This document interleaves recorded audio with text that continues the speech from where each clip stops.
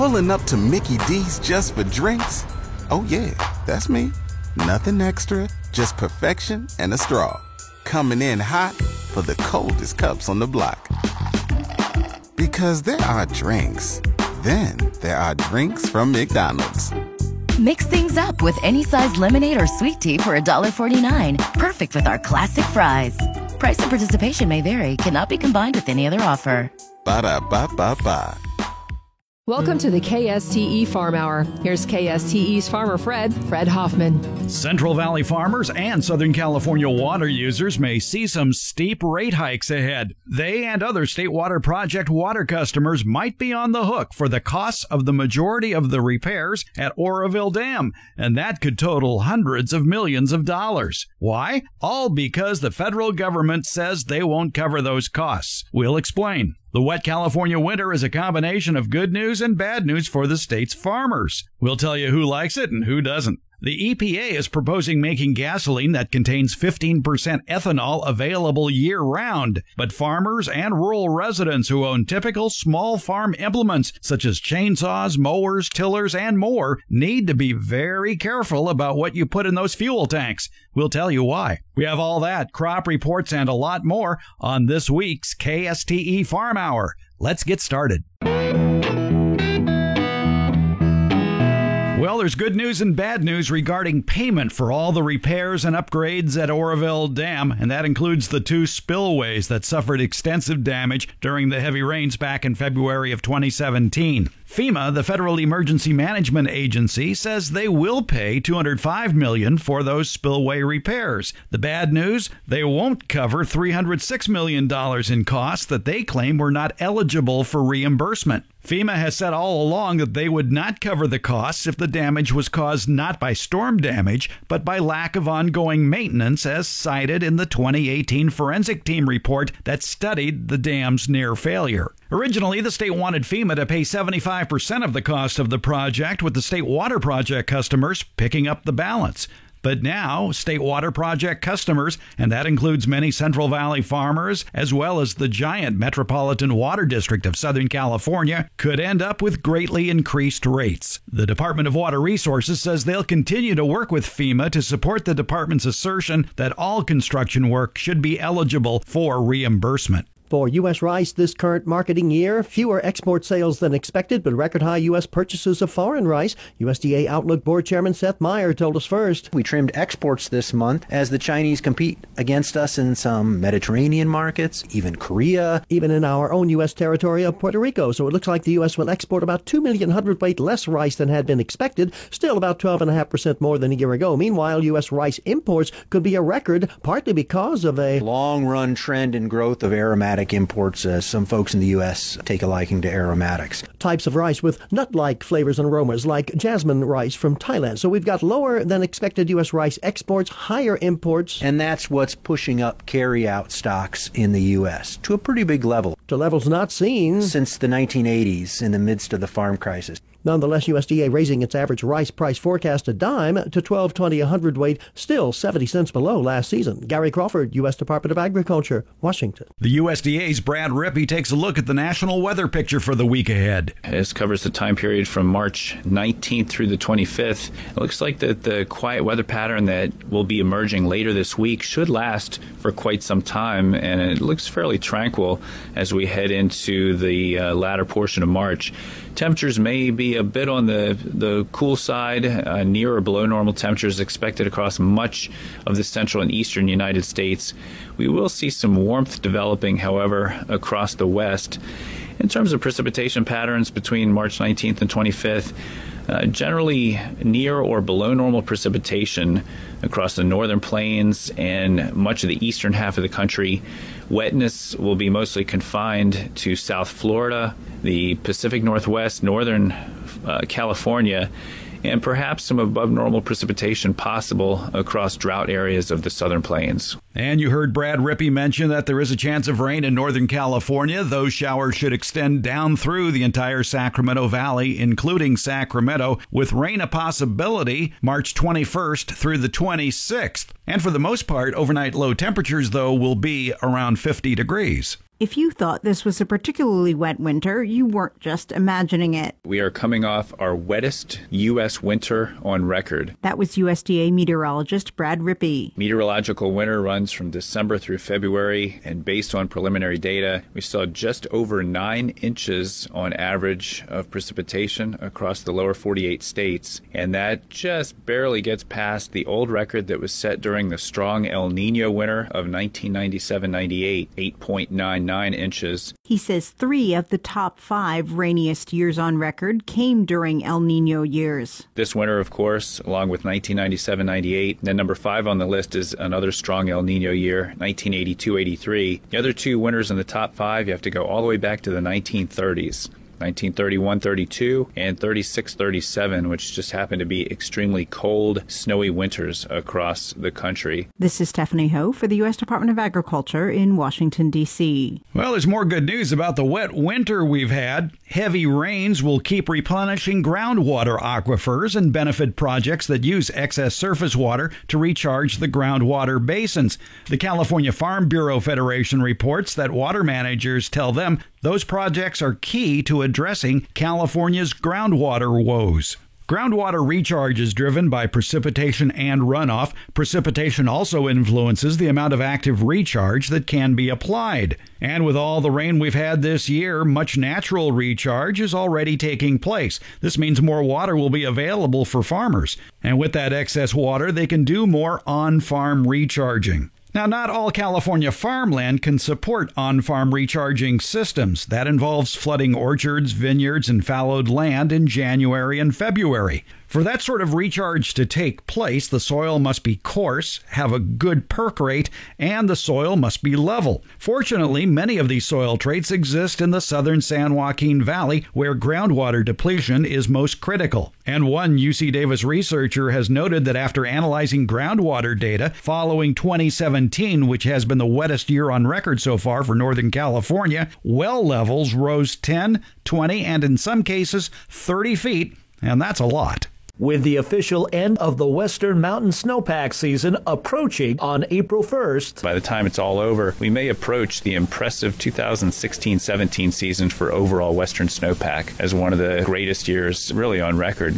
Due, according to USDA meteorologist Brad Rippey, by a tremendously cold and snowy February across the western U.S. that greatly improved snowpack levels in places of concern. For instance, in the north. They did get a little bit of a late start to the snow accumulation season. They've made up a lot of the ground, but we still see a few basins in the northern Cascades of Washington and the northernmost Rockies that are still reporting average to slightly below average snowpack. These areas, though, have not really been in a significant drought in the recent past. A lot of that moisture is going to go into the reservoirs and should help out with the water supply situation. And the Four Corners region of the Southwest. We have some lingering drought across the Four Corners region. So when this abundant snowpack begins to melt here over the next few weeks, initially that will go into recharging soil moisture as well as replenishing stream flow. So we won't immediately realize all of the benefits of this beginning to run off, but even in those hard-hit drought areas, we do expect some improvement in those low reservoir levels in states like New Mexico and Arizona.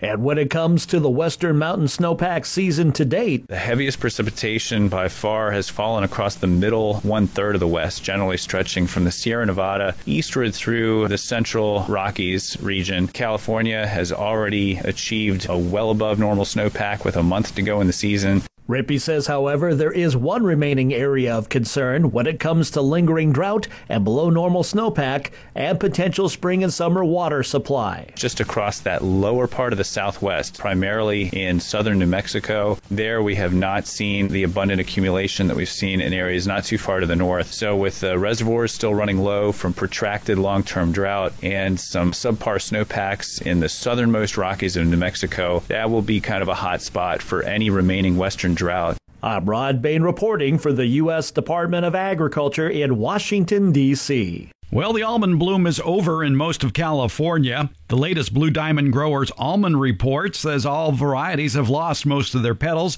No viable flowers are left for pollination. One Modesto area Blue Diamond almond grower stated that this year's bloom provided limited pollination. If it wasn't raining, it was windy. If it wasn't windy, it was cold. That sentiment sums up the general outlook of almond bloom through most of California.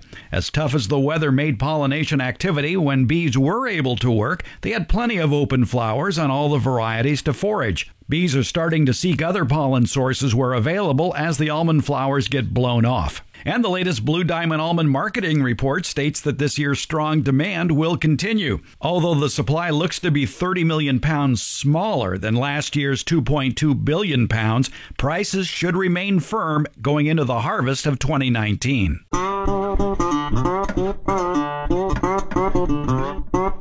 Take the KSTE Farm Hour with you wherever you go. It's available at KSTE.com or the iHeartRadio app in streaming mode, or you can download it from your favorite third-party podcast aggregator such as iTunes. The Washington Post reports that the Trump administration is seeking to cut the Department of Agriculture's discretionary budget by $3.6 billion. That's 15% from the 2019 estimate, while also slashing by $17.4 billion the funds available to the food stamp program known as SNAP, the Supplemental Nutrition Assistance Program. Not only that, the 2020 budget proposal also reduces federal crop insurance subsidies with a projected savings of $22 billion by 2029, as well as cutting spending for conservation programs and foreign food aid. Subsidies protect farmers against loss of crops due to natural disasters or loss of revenue because of declines in the prices of agricultural commodities. Data released by the Department of Agriculture indicates net farm income could rise 10% this year to roughly $69 billion,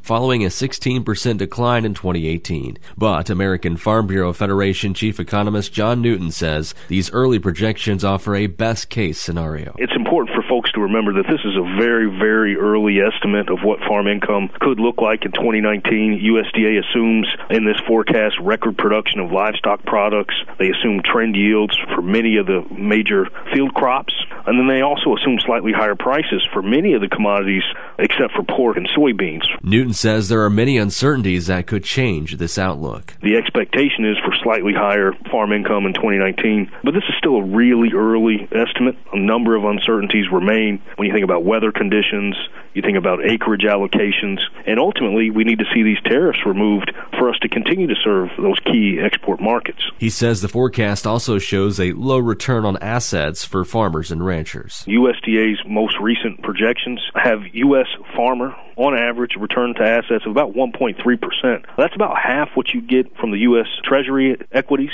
and well below the average rate of return for many other financial instruments. And this is at a level that we haven't seen since the 80s and 2000s. So return on assets remains very, very low. Michael Clements, Washington. September 12, 1962, President John F. Kennedy. We choose to go to the moon in this decade and do the other things because that goal will serve to organize and measure the best of our energies and skills. And indeed, in that same decade, they made it July 24th, 1969. Tranquility Base here. The Eagle has landed. Roger, Tranquility. We copy on the ground. It took 7 years of the most intense scientific and technical work and about $25 billion for that moonshot. Now, let's take the time machine forward to just a few days ago. I'm working hard to persuade the administration that we need a moonshot for ubiquitous broadband across the United States of America, everywhere you go. Agriculture Secretary Sonny Perdue at a conference in Washington, D.C., a conference of the National Association of Counties. He said in some rural areas all across the country, you've got kids driving to town maybe 10 or 15 or 20 or 50 miles in to do their homework, maybe in a parking lot of a barred Wi-Fi service. Because those kids don't have access at home to high-speed internet, putting those kids at an educational disadvantage right off the bat. He said the digital divide between rural and urban America is very wide. He thinks it's widening and actually is wider than is currently being reported. He and others say the maps that describe areas of the country with high-speed internet coverage and those without are, at best, inaccurate or incomplete, indicating some areas do have access when they really don't. And so that was Greg Cox there, that last voice. He's president of the National Association of Counties. He announced his group has just released a new mobile app to address that issue. It's called Test It. And it does what it says. With the click of just one button, you can test your broadband speed from anywhere in this country. That data will be collected from, hopefully, millions and millions of phones. No personal contact information is collected through this app. But the data, the measurements, will give a much more accurate nationwide picture of where the unserved or underserved areas actually are. Agriculture Secretary Perdue certainly is endorsing the new app. Test It can be immensely helpful because those unserved areas and underserved areas are exactly what we're looking for. As target areas for new programs to get broadband to every home, every hamlet, every field across America. He said we need it. And we need it now. In Washington, Gary Crawford reporting for the U.S. Department of Agriculture.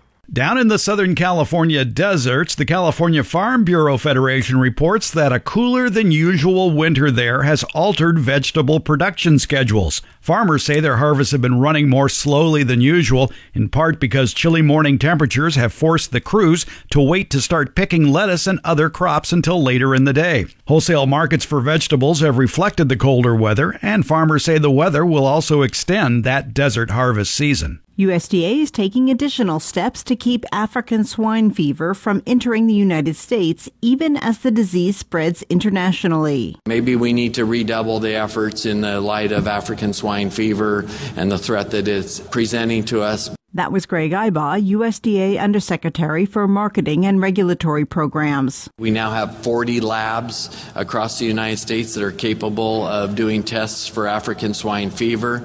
So that's an extreme beef up from where we were. I think that gives us the capability of doing 35,000 tests per day if we would need to. African swine fever is a highly contagious and deadly viral disease that affects both domestic and feral pigs. It can spread via contact with the body fluids of infected animals or from ticks that feed on infected animals. The World Organization for Animal Health says the disease is currently reported in Africa, Asia, and Europe.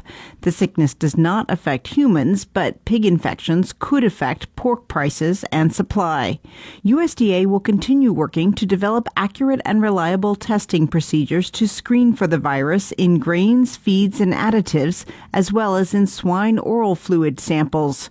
USDA also is working with Customs and Border Patrol to train and add 60 additional Beagle teams to sniff out illegal pork products at key commercial sea and airports. This would bring the total to 179 Beagle teams at ports of entry. Another aspect of USDA's stepped-up efforts includes working closely with officials in Canada and Mexico on a coordinated approach to keep African swine fever out of North America. I fully understand the devastation that can happen if this enters the North American market in any of our countries. The fact of the matter is we're shut out of our hog exports, and that would be disastrous. That was Canadian Ag Minister Lawrence MacAulay, who discussed the issue with his counterparts from Mexico and the United States at USDA's recent Agricultural Outlook Forum. Minister MacAulay mentioned the tremendous economic issues that would create among all of us. Ag Secretary Sonny Perdue outlined some of the work that needs to be done. We have to communicate what we're doing and our confinement protocols so that the rest of the world, our customers around the world, would know that they would be safe from us spreading these types of things. USDA also will work to heighten producer awareness and encourage self-evaluations of on-farm biosecurity procedures, as well as continue talks with the U.S. pork industry to make sure anti-African swine fever efforts are coordinated. This is Stephanie Ho for the U.S. Department of Agriculture in Washington, D.C. You may have heard about it, but what is it? We're talking about carbon farming. One of the participants in the program here in California is Bruce Rominger. Bruce and his brother Rick of Rominger Brothers Farms outside Winters are currently conducting experiments on sequestering carbon in the soil. What are the pros and cons? What are the benefits? Bruce Rominger explains. Well, carbon farming is basically trying to get carbon out of the atmosphere, CO2 as one carbon molecule or atom with two oxygens, and you get that underground. And people, well, how do you do that? Well, that's what plants do. Plants take in CO2 and they emit the oxygen. Well, what happens to the carbon atom? It goes into the plant itself. The structure of plant, wood, plants is mostly carbon. Well, humans are mostly carbon too. It's the building block of organic matter, of living matter on this planet. But carbon, when it's taken into a plant, quite a bit of it goes down into the soil as the roots also. And when that plant dies or harvested or something, there's carbon that stays in the ground that has been moved out of the air into the ground by that living plant. So theoretically, if you manage your soil right to preserve that carbon, you can build up the amount of carbon in your soil. And that's basically the organic matter. The percentage of soil that is organic is the carbon for the most part in your soil. There's a huge amount of benefit to that. For one thing, you're pulling carbon dioxide out and you're putting it in the soil, which is called sequestering carbon because it's more stable and more permanent in the soil. Anything you can do to build up your organic matter in your soil is helping the entire planet by pulling carbon out of the air, lowering the percentage of CO2 in the atmosphere. It sounds great, sounds like it's a win-win for all because higher organic matter soils are more fertile, they're easier to farm, better water infiltration, a whole bunch of pluses. It's kind of hard to do in most situations to do it economically. It's not quite as simple and straightforward as I've just described it. When you're trying to grow a crop and make money. We would all love to be able to build up the organic matter in our soil. We're trying to do that. It's a long, slow process. And in our climate with these dry summers that are really good for growing a lot of crops, it's hard to build up organic matter in soils with these long, hot, dry summers. We're working on it. We're trying to do it. There's thought down the road that you will be able to get paid for that. And there is a few protocols out there that are accepted where you can get paid a little bit in managing rice in a certain way. You can get a carbon payment. There's some forestry practices in the timber industry where you can. It's an ongoing process where we're learning how to do it. It's something that agriculture worldwide can eventually play a big role, I think, in pulling carbon out of the atmosphere and lowering CO2, but it's not a real easy, quick process. We all have to figure out our own system to make it work in our crop rotation, in our location, and with our soils. A lot of variables. Recently, Bruce and Rick Rominger of Rominger Brothers Farm won the National Hugh Hammond Bennett Award for Conservation Excellence. The Romingers farm over 6,500 acres outside Winters. The Romingers are fifth-generation farmers who raise sheep, wine grapes, processing tomatoes, rice, wheat, corn, safflower, onions, alfalfa, oat hay, and almonds. And to keep their land healthy and productive, the brothers have installed 22 conservation practices to address resource issues like water management, soil erosion, manure management, and more. Your image of organic likely comes from the supermarket, grocery store, or farmer's market as you shop for items produced organically like produce, milk and dairy products, meat, even some grains. But what you may not picture is that among the row crops grown organically are two mostly considered connected to conventional agriculture, the major commodity crops, corn and soybeans. Yet as Iowa State University Extension's Kathleen Dellett explains from a crop acreage and value perspective, there's close to 30,000 acres of organic corn in Iowa that's valued at $27 million. Soybeans, we have about 21,000 acres valued at $15 million.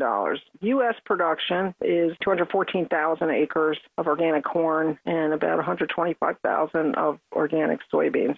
She says consumers may not even realize that if they already buy and eat organic meats, dairy, and cereals, a lot of our commodity crops, corn and soybean oats, go into those products or feed those animals. And if you think that organic corn and soybeans are hidden items among the many organic food products out there these days, Dellett says you are not alone.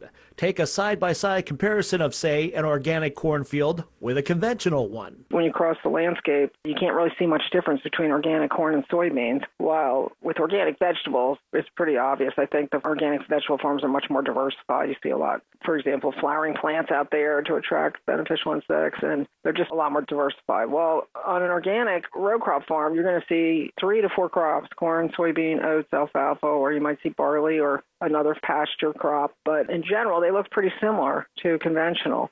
Even among farmers, or those who have a close-up view of agriculture, at least in her home state, it's hard to tell the difference between conventional and organic crops. This summer, people have said to me, that must be your organic plots. But in fact, it's the conventional plots because they're seeing more herbicide resistance, and there's a lot more weeds out in the conventional fields this summer. Another way you probably tell a difference between conventional and organic-based food items in the store shelves is the price. Dellett admits that premium price point is why growers enter into the organic ag sector in the first place. Yet she observes that growers who need to make at least a 3-year commitment to transition from conventional to organic production for certification purposes learn of other benefits to their operation. They start to see the environmental benefits once they transition. They notice there's more beneficial insects back on the farm. There's higher soil quality, and they might also notice things like improved water quality if they have a creek running through their farm. I'm Rod Bain reporting for the U.S. Department of Agriculture in Washington, D.C. The Natural Resources Conservation Service can help organic livestock producers with practices such as pasture and grazing management, diverse pasture plantings, fencing, walkways, watering facilities, even shelters for animals. Here's more information from the NRCS. The USDA's Natural Resources Conservation Service can assist organic livestock and poultry producers with valuable conservation tools. Tools that preserve natural resources and biodiversity while offering valuable ecosystem services for wildlife and fish. These producers provide their animals with access to outdoors according to resilient forage-based grazing practices required in organic farming. Properly managed grazing land dramatically increases the soil's ability to obtain moisture and nutrients, while increasing soil organic matter, and can be done organically without the addition and cost of prohibited fertilizers and pesticides. Diverse plantings on grazing lands provide livestock with a well-balanced, nutritious diet and keeps them healthy. Using season-specific plantings, like warm and cool season grasses and legumes, is also good for the ecosystem. A key feature in any forage-based system is rotational grazing. This approach breaks fields into a series of closed paddocks separated by fences.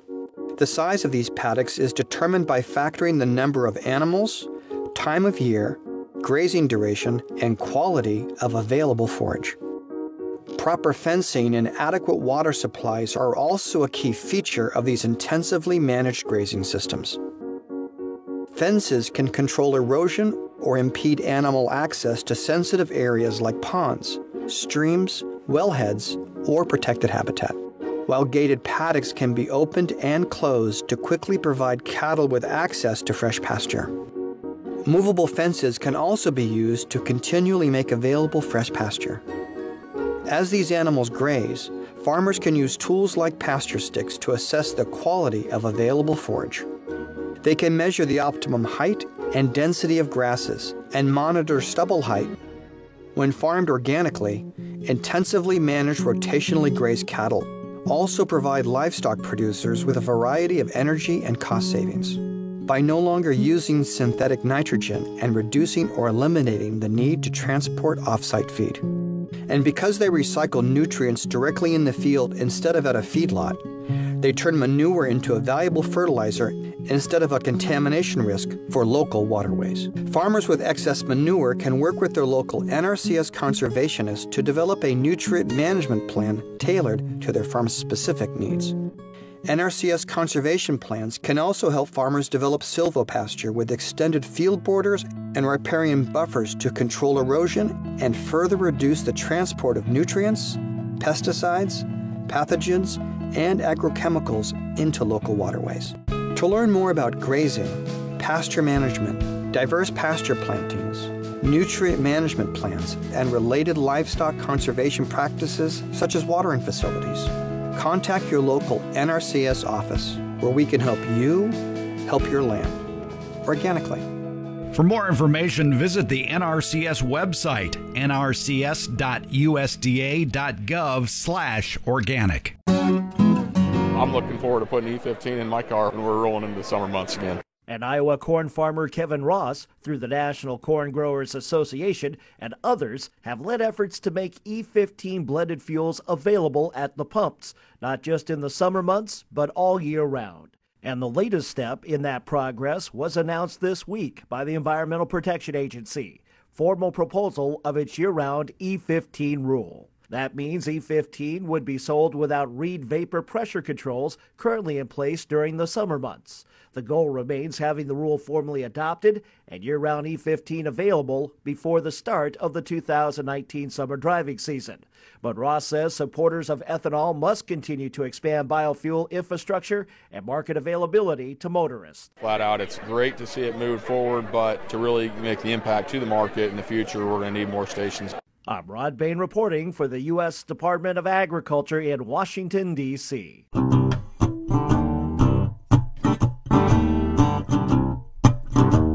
Changes of seasons usually means a change of your outdoor power equipment. As spring approaches, you might be firing up the lawnmower one more time. Perhaps as fall or winter approaches, you might be starting that chainsaw because you have to because of a downed tree. Or if the electricity goes out during a winter storm, you pull out the generator, it doesn't start. What's the problem usually? It's the fuel. We're talking with Chris Kaiser. He's president and CEO of OPEI, the Outdoor Power Equipment Institute.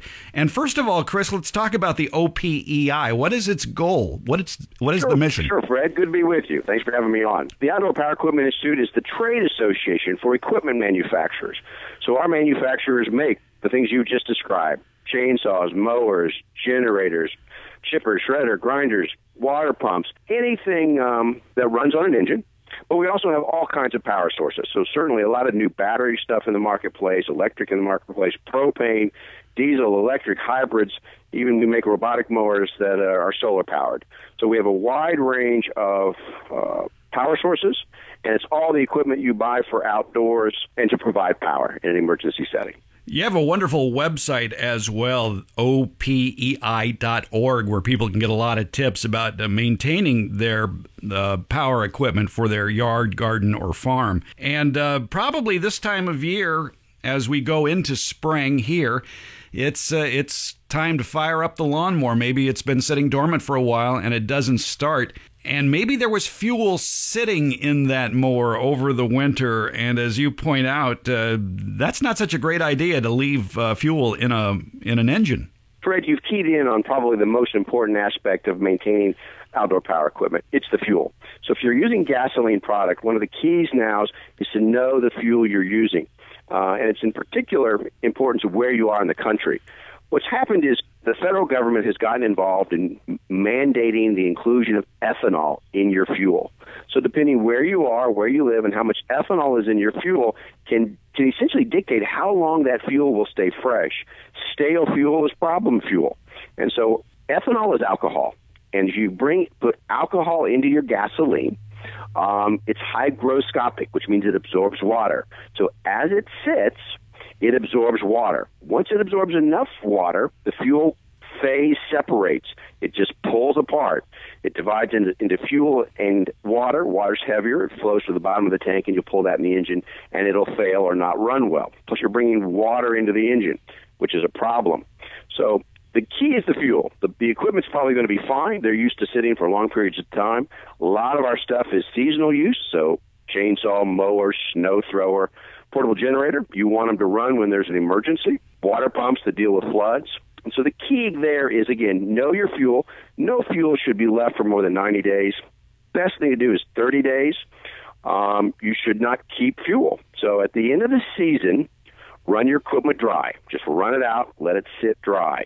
Then you'll be in a much better position in the spring or winter when you're pulling those back out. And use a fuel stabilizer, something that deals with the alcohol in the fuel. not so much of a problem for automobiles, but it's certainly a problem for seasonal stuff and stuff in a marine environment or where it's wet. So boat users have a significant problem with ethanol in their fuels because they're in a marine environment. Same thing with snow machines, motorcycles, stuff that's seasonal use. You got to be mindful now. One more thing, and I know it's a mouthful here on ethanol, but ethanol is also in the marketplace in multiple concentrations for a subset of the auto fleet. They're called blender pumps. You can dial up your amount of ethanol to E15, E30, E85, depending on where you live and what you're driving. If you have a flex fuel automobile engine, remember, oftentimes whatever you put in the car, you put in the can. Remember? In the jerry can. And the can went home and you put it in the mower and the snow thrower and the generator. That's no longer the case. You simply can't do it. Ethanol has less energy in it. It's oftentimes cheaper. So the more ethanol in the fuel, the cheaper the fuel, but the less energy, the more likely it'll give you trouble. So if you have a flex fuel engine in a subset of the auto fleet, I know it's a mouthful, don't put it in the jerry can. Up to 10% ethanol for essentially anything non-road, and that's a government requirement. That's the lawful requirement. E0 to E10 for all non-road. All other stuff has to go into subsets of the auto fleet.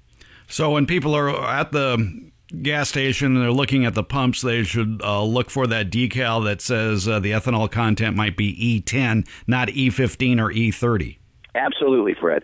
When we're used to buying octane, right? So the pumps we're used to looking at, 87, 89, 91, we're used to looking at octane.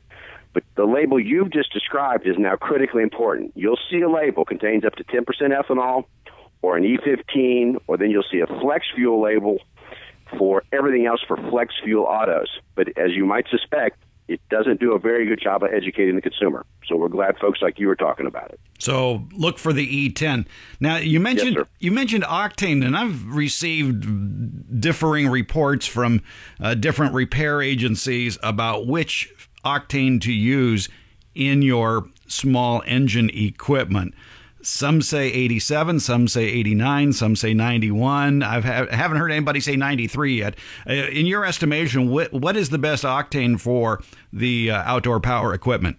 Rule of thumb is, because, again, I have 100 members. We sell about 30 million units a year. Remember, there's a size and class of product for everybody, man, woman, young, old, strong, weak.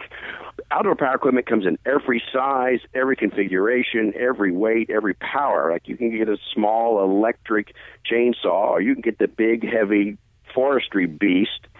And they're very, very different. So the key is read your owner's manual, because the engine classification could be different. We have about 1,000 engine families that are regulated by EPA in California. Our stuff's regulated for emissions and EVAP, just like cars. And so you've got lots and lots of variations. And so the key, again, know your product, read your owner's manual. But rule of thumb on outdoor power equipment, it'll run essentially on any octane. Octane is not necessarily the problem. If it's at the pump, it's likely okay, with the exception of that ethanol content. That's where you run into trouble. But on the octane side, most outdoor power equipment will run just fine. Those higher octanes are not necessarily needed, only because it's typically for a higher performance or a higher compression engine. And that's usually not the case with most outdoor power equipment. But you can get some pretty big stuff with outdoor power equipment. You'll get some electronic fuel injection, and there it may be suggested or required. And again, the key is reading your owner's manual. Now, you mentioned stabilizers earlier, and a lot of people will take that shortcut before the season for that particular piece of equipment may end. They may have gas still in the tank, and they'll throw some stabilizer in there thinking the fuel will be okay through the winter. True or false? False. Part of it is where you live. What's the variation in temperatures? What is the humidity? How much moisture is in the air? But rule of thumb, it will stabilize and it will help, but it will not hold it for a season. You should not let fuel sit in a product for a season or for beyond 30 days. And the best option is to run the equipment until it's totally out of fuel. Run it dry, and then just park it. Should be just fine. Get fresh fuel for the spring or winter, whatever you're bringing into use. Start with new fuel. There's also fuel options. A lot of fuel now. You'll see it at big box, your Lowe's, Home Depots, etc., where it's all kinds of different brands, but it's E0. It's pure fuel. And that has an extremely long shelf life, extended shelf life. Now, if you're using a fuel like that, which is designed specifically for marine, snowmobiles, outdoor power equipment, that kind of stuff, it's a little pricier. But if you do buy it, it has an extended shelf life, and you won't have the same kind of problems. Two-stroke versus four-stroke engines. There's still a lot of two-stroke engines on the market, leaf blowers, chainsaws, weed whackers, whatever. What special considerations for two-stroke motor owners are there? Special needs, oftentimes a two-stroke. Again, these are all emissions regulated. So whether it's a four-stroke or two-stroke, they're all emissions compliant with your, respective state and national regulation. Because you need some kinds of power, there's a lot of applications where two-stroke is very, very useful. Let's say, for instance, in your chainsaw. Well, that means you're using a gasoline oil mix. And here again, the ethanol is critically important. As you add ethanol into a petroleum-based fuel, and you're mixing that petroleum-based fuel with oil, those 4 carbon atoms, they'll get married, they'll mix and stay married and be happy. You put alcohol into that mix, it destabilizes it. It makes it less likely to stay mixed over time. So not only does it have the historic issues with, as being an alcohol, runs hotter, absorbs water, misshapens elastomers, and there's a problem with some plastics, it now inhibits that mix. So again, if you're blending fuel with oil for a two-stroke product, and that fuel has higher contents of ethanol, you're going to have a problem, or more likelihood of a problem over time. So if you can, be mindful of when you mix the fuel, how long you're using it, how long it's going to stay in the jerry can, or there again, you can use a zero-content ethanol fuel to mix with the oil, and it's going to stay mixed longer. Now remember, some of these products, like every firehouse in the country has chainsaws, and like a portable generator. You want them to run when there's an emergency or when you need them, and that's the real challenge. You have to plan for that. So you just can't let them sit. And you can buy a premix now. When I mentioned that that's E0 content fuel, you can also buy a premixed fuel, which is the same thing. It's going to have 0% ethanol, already premixed in a can, and it has a much longer shelf life. And so, again, if it's an emergency use product or limited use product or highly seasonal, you might want to consider that. Chris Kaiser, he's president and CEO of OPEI, the Outdoor Power Equipment Institute. Chris, thanks for a few minutes of your time today. Thank you, Fred. Pleasure to be with you. Thanks for listening to the KSTE Farm Hour, heard every Sunday from noon until 1 p.m. Pacific Time, and available anytime as a podcast. Download it at kste.com.